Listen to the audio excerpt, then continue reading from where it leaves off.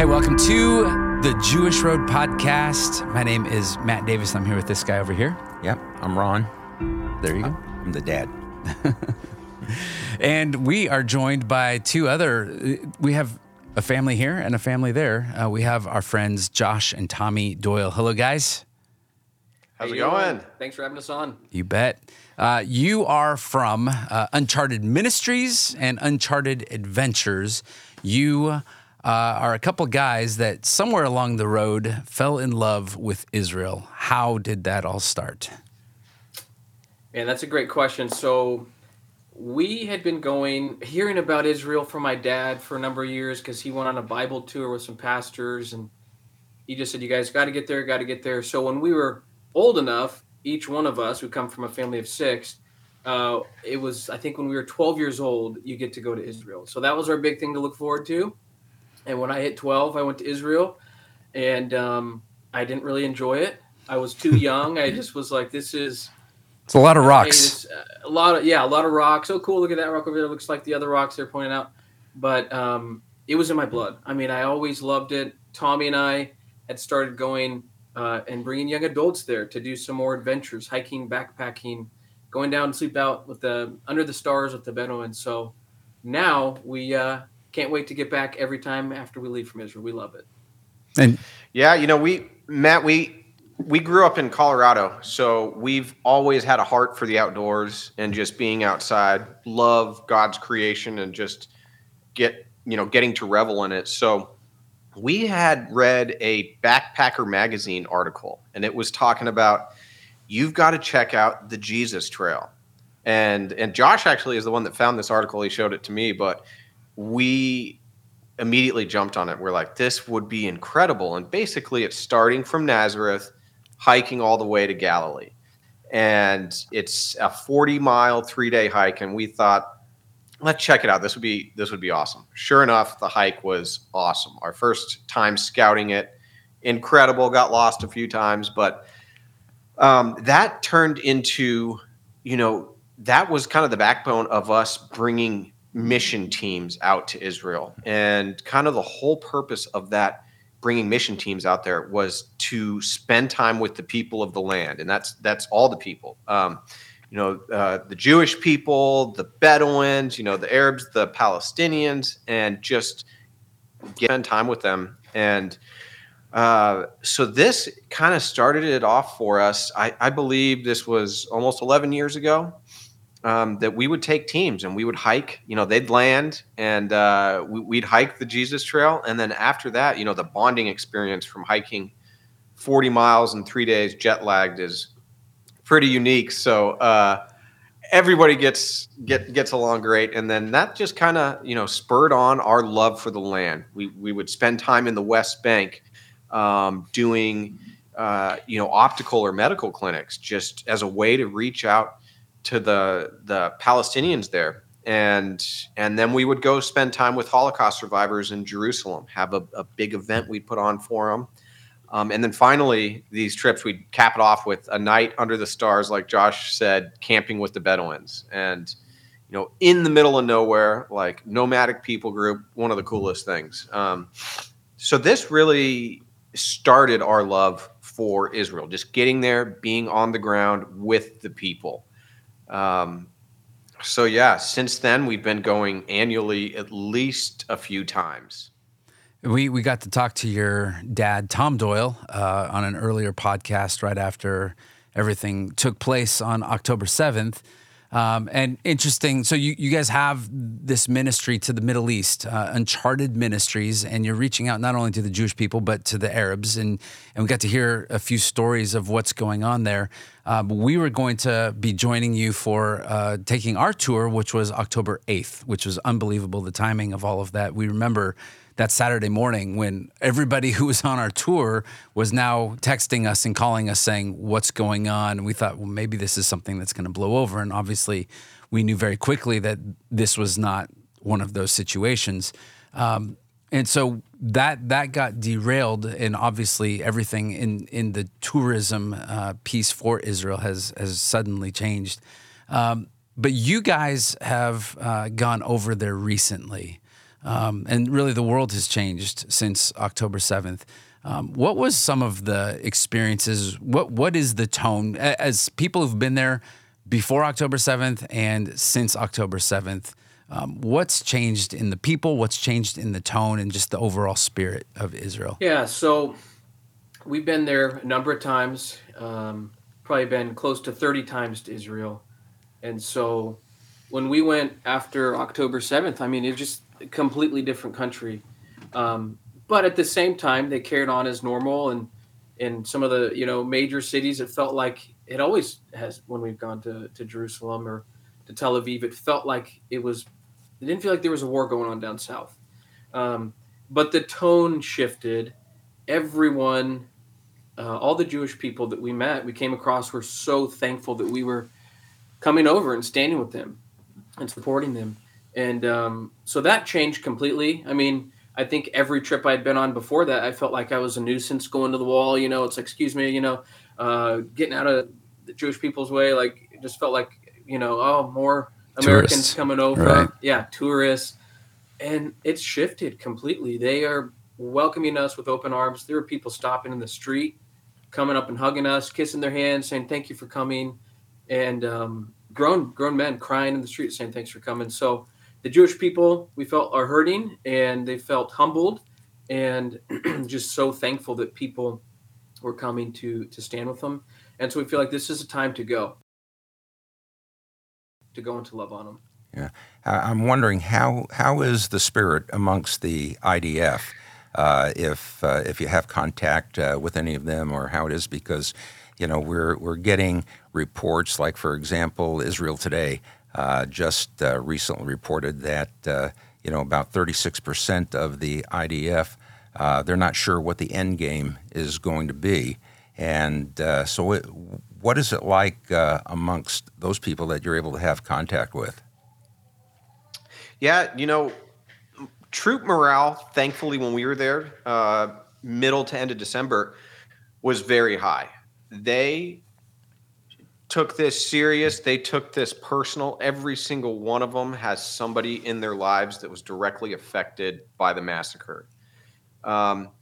So they, may have frustrations with leadership and knowing what that end game is, but they know that their one task that's in front of them right now is eradicating Hamas, and they're doing that any means necessary. And the soldiers that we got to spend time with, most of these soldiers are friends, colleagues, ministry partners that on October 7th were called up into the reserves, and they're fathers, they're mothers, they have kids, they have young families and stuff, but the patriotism there is very strong. And it was great to see that they took that call and they were proud to do their duty for their country.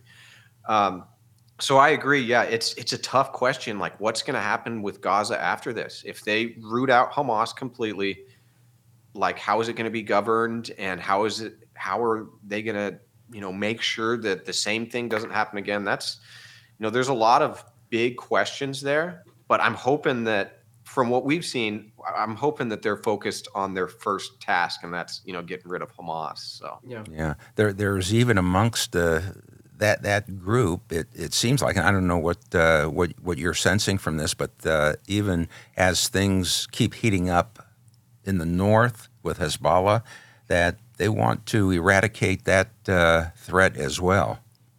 Mm-hmm. Are you finding that? And so we've been talking to our partners in Israel, and they believe that there will be some sort of escalation, whether it's some flare-ups from time to time, or if they do try to push Hezbollah further north, that's still on the table.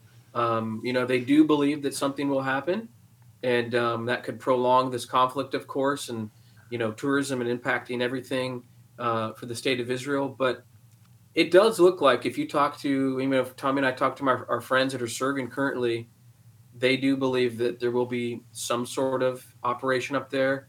There's, of course, stuff going on currently, but anything like a ground invasion or some larger flare-ups, they think there will be something that will happen. It's been interesting too. Like even One of our friends, he was a tour guide of ours, and one of the things he reached out to me on October 8th as he was reporting for service, right? So these are friends who are running ministries over there. All of a sudden, like, oh, I forgot that you're in the reserves. The reserves felt like this thing that you do, once a month. You show up and you get your training. You don't realize 300,000+ of them are going, and they are abandoning their normal life and their normal jobs and their families to, like, now they're on the front lines within hours. But I remember talking to him, and I just said, how can we pray? And he said, pray that we are able to finish the job. He said this on October 8th, pray that we're able to finish the job before the world stops us. And what foresight, just insight to even see that on October 8th, when we were all thinking the world compassion should, in a reasonable world, be pointed towards Israel and how things have changed. To that end, I'm just curious, because you guys have done so much work amongst Arab communities, specifically in Gaza and Bethlehem and the West Bank and beyond, we've talked about, we want to point all of the war effort towards Hamas and not the people of Gaza. But what we've also seen is that there is a large population of the Palestinians, the normal civilians in Gaza, that on October 7th were cheering on Hamas. Is that the situation amongst all of the people? Who do you know that is saying something different amongst the Palestinians? So sadly, that is, you see those statistics on polls they've taken in Gaza and in the West Bank. Like, what is your perception of Hamas? Was the attack justified? Overwhelmingly, a lot of them have supported it. Now, you also got to think that the psychological factor that some of them may believe that if they say anything otherwise, they could be killed. So that is a real possibility. But I would say that, yes, there is still strong support for Hamas. And sadly, as you are well aware, I think it stems at such a young age. Like, it's taught in how they count and learn math is how to, hurt or shoot Jewish people. Like, it's the whole way they're brought up in places like Gaza is, aimed at hating Jewish people. So sadly, that a lot of that is ingrained in a large part of the population. The people we know, some believers, some not. We know many that are Arab Israeli, and then those that are Palestinian, and a mixture of Christian and Muslim. And a vast majority of them are, just sickened and heartbroken by what happened on the 7th. That smaller percentage of the people we know, non-believers, do have expressed, frustration and anger and kind of that narrative that, well, hey, there was some animosity before this happened. It's difficult because countries surrounding Israel, Jordan, Egypt, these other countries that have big populations of Palestinians, they kind of have their news coming from one source, So they're getting their source that is already leaning anti-Israeli, anti-Jewish. So it's tough because, what do you do when the only news they're getting there is this tainted, reality that's not happening? So it's a difficult thing, but we have many friends and partners that truly know that it was evil, like demonic stuff that happened on the 7th. And they did not. It's just hard to reconcile that. Yeah, go ahead, Josh. So yeah, and they did not support that, and we've got a guy who I think of right now who he was praying for Israel. He saw a lady, an Israeli, paraded through the streets, and he said what they did was so wrong. And while she was getting paraded through the streets, he was crying. He was watching this going, why are people like, this is sick. They're cheering, grown men are like crying that they have an Israeli and they're marching her through the streets. And who knows what is going to happen to her. I think we all know what's going to happen to her. But, So yes, there is some sympathizers, and this man in particular prays for Israel, and he's, a Palestinian. He's in Gaza currently. He's up on the Egyptian border and just trying to figure out what's my next steps. It's very sad because no one wants to take them in, and so yes, there are some innocent bystanders. Let me ask you a question. Going back to kind of the Jewish aspect of these things, I've spent decades reaching the Jewish community and Jewish people, and that's what our ministry here is. A large part of it is to reach the Jewish people with the gospel, and equip the church at the same time in the roots of the faith to be able to, equip them to share Jesus in a way that makes sense to Jews. In light of all of these things that have taken place, I know how difficult it is. I used to go to New York City every year and, engage the Jewish community there with the gospel, with their Messiah, Yeshua, and it was tough.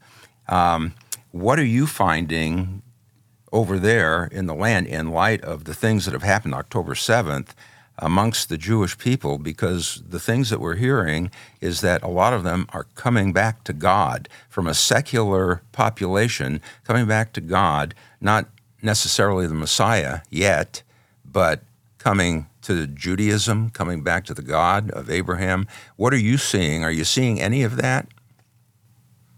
That's a great question. And yes, as you said, a majority of the population there is secular, atheist, agnostic, just don't believe in God. But we have seen a resurgence of, young, especially young people, those in the IDF, reservists called up, and then people that have, survived some of these massacres, questioning like prophetic things, like things that have been written in the Bible and the Torah. They're questioning this as people that wanted nothing to do with it before the attack, and so that is big. To even see that they would be talking about that stuff and bringing that up is humongous, especially for the younger generation. Which, like the younger generation, I'm sure as y'all are aware, are mostly vast majority secular. They're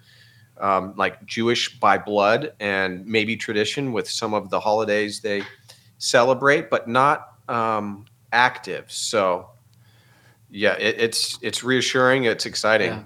I'll jump in there too. So great question. I don't think we should take for granted how open the Jewish people are right now. I mean, they were open, raw. I mean, I've never seen this humility, this side to them.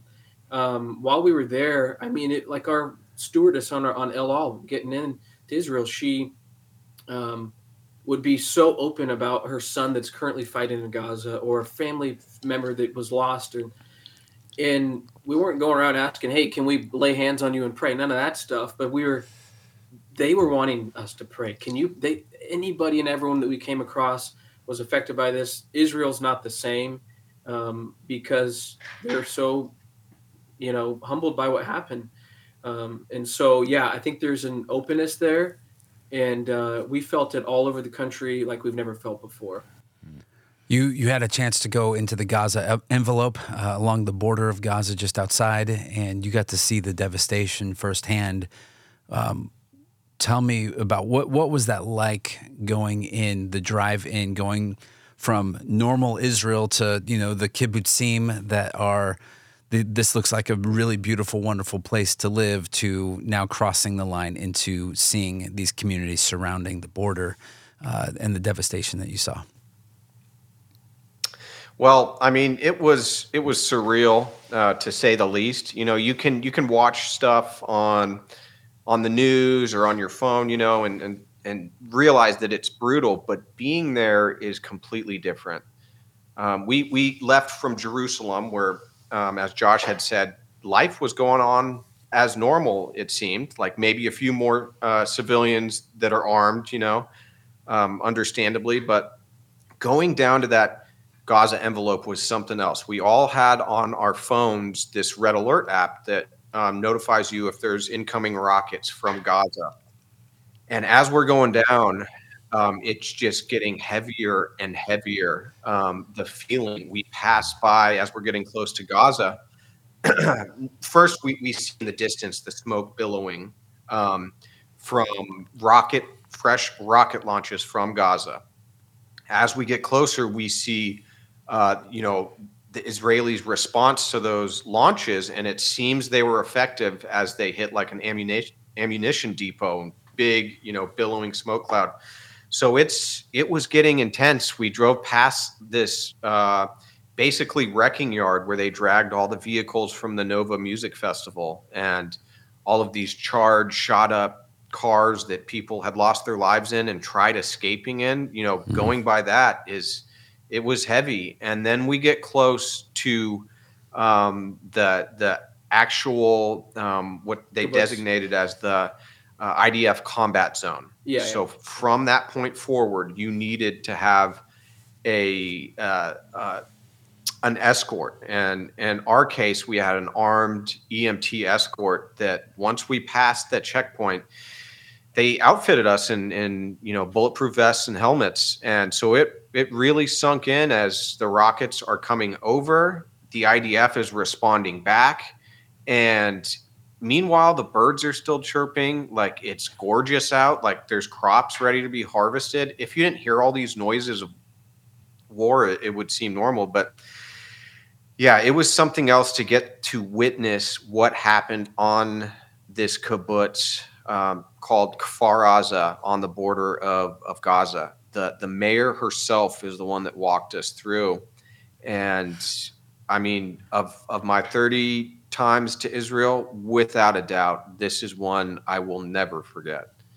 The things we saw, the stories we heard, still the smell that hung around, and this was over, almost 2 months later. Like, it was very difficult, but at the same time, seeing all this, hearing it, firsthand from a survivor who lost family, friends, loved ones there, and not in quick deaths either. It was sad, horrible situation.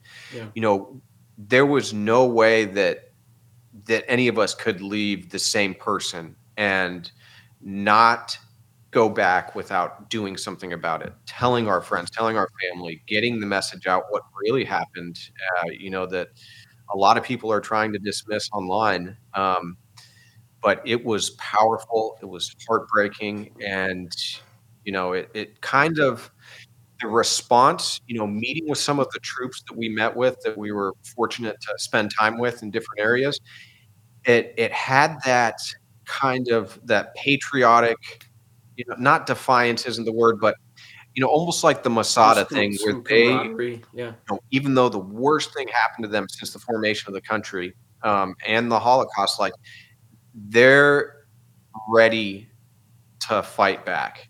And that's what happened. People left their homes without getting clear commands to go down there and help, knowing that they're facing, armed terrorists with rifles and bulletproof vests. All they had was a pistol.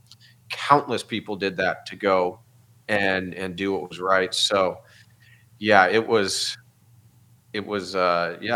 left me speechless there. The feeling of the ground shaking every time the artillery would go off on both sides of us.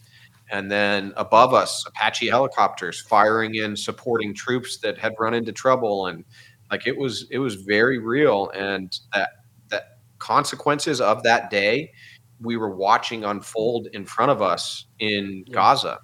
Josh, how about you? It was intense. I mean, like you said, Matt, you're walking through, it's this ideal place to live. I was walking through going, man, I've got 3 young boys. This would be awesome for them to grow up here. Like, you have everything here. And it looked like such a beautiful place to live. The people were super incredible, very hospitable. But as Tommy was saying, the mayor that brought us through, you start at the beginning where it wasn't too affected by Hamas. But once you make your way back to the kibbutz, I mean, you just see the massacre that took place and the stories. I mean, every single room, this guy jumped on a grenade to save his wife. This one, she was texting for help. I hear a man in Arabic, and then the next text she sends out, I don't want to die. I don't want to die. And she's 18 years old, you Mm. know? And so these stories you're hearing in real time, it just, like Tommy said, you can't be the same person after witnessing that. One thing I'll never forget was we smelled something. This was, like Tommy said, almost 2 months afterwards. We smelled something and we didn't know what it was. All the bodies had been cleared, but I think there were some body parts that were left somewhere, and we could certainly smell it. Mm. And the mayor, the lady who lives there, she picked up on it as well and had to tell someone to maybe go take a look at that area. So, I mean, it's just like Tommy said, you can't be the same after seeing something like that. As we look at the future and what's to come, one of the things that we've been talking with you about is putting together a trip to come out there and bring some people. But this trip is much different than the trip that we had planned for October 8th. We were going to be taking another one in April that was going to, let's go enjoy and float on the Dead Sea and have a lot of fun riding camels. And everything's changed and it's different. But we're talking about going there to stand in solidarity with the Jewish people, to be able to serve the Jewish people. Why is this necessary? Why? I mean, you guys are dads to young people. You are family men. You have wives that you love, and they probably love you as well. And so you're going back next month. You're going back the month after. We're talking about let's go maybe in April. Why is this for the Christian in America listening? Why is this a good time? Why should we go? Yeah, I mean, as we were mentioning earlier, Tommy and I had both been there around 30 times, and this was by far the most impactful time we've ever been. The Jewish people are open, and they need support. They need the love. They feel like the U.S. has turned their back. They see the videos of marches going on throughout the world, marches going on in campuses here in the U.S. And so they do think that nobody's standing with them. So what's a better way to go show them your love by showing up and putting your boots on the ground? And I think it's the time to go. I think it's the time to show the love to them, to just go in. Hey, even just to hug them and say hi to them. You don't have to go in and try to save the world, but just to go and show up. One of the mayors we met with, he says, your presence here is enough. That to us is enough. And so my message to people is now is the time to go. If you really love the Jewish people, you love Israel, and you've wanted to go for years, this is the time to go. That's good. Yeah, you can't just stand with the Jewish people and the people of Israel during the good times. Like true friends and real characters developed when times are tough and it's difficult, and there is a hint of danger. There's that just proves your love for them and your care for them is by going in a time that isn't necessarily the best time. It's there's things going on, and it's there's an active conflict going on, but on the other hand, it's like you can't go there on a normal Bible tour and like have a great time celebrating and seeing these sites while the Jewish people are suffering and fighting. But on the other hand, it's like, how powerful would it be to go there and stand with them in their time of need, in one of the most, one of the worst things to happen to them since the Holocaust? How powerful is that to go and show up in person, love on them, stand with them, and, support them? So, yeah, we want to be watchmen on the wall along with them. That's right. Absolutely. For them. Well, to that end, what we'd like to just say, for those of you who are listening, if after listening to this, you still have that call and that pull, and it's certainly something to pray about. But if you still want to go to Israel after hearing all of this, then join us and get your name on a list. We're collecting just a special email list for those. This is not for everybody. The chances of you hearing an air raid siren, the rockets are going off, are incredibly high. This is not like your normal, let's go to the gas station and ride the camel and have lots of fun. This is a different tour with a different bent, and we're going there with a different purpose. But we want to invite you, if that's something that you, as we're still putting together details on all of that, go to our website, thejewishroad.com. and scroll down a little bit, and you will see there's just a quick place for you to drop your email in. It'll be under the headline that says, "I still want to go to Israel."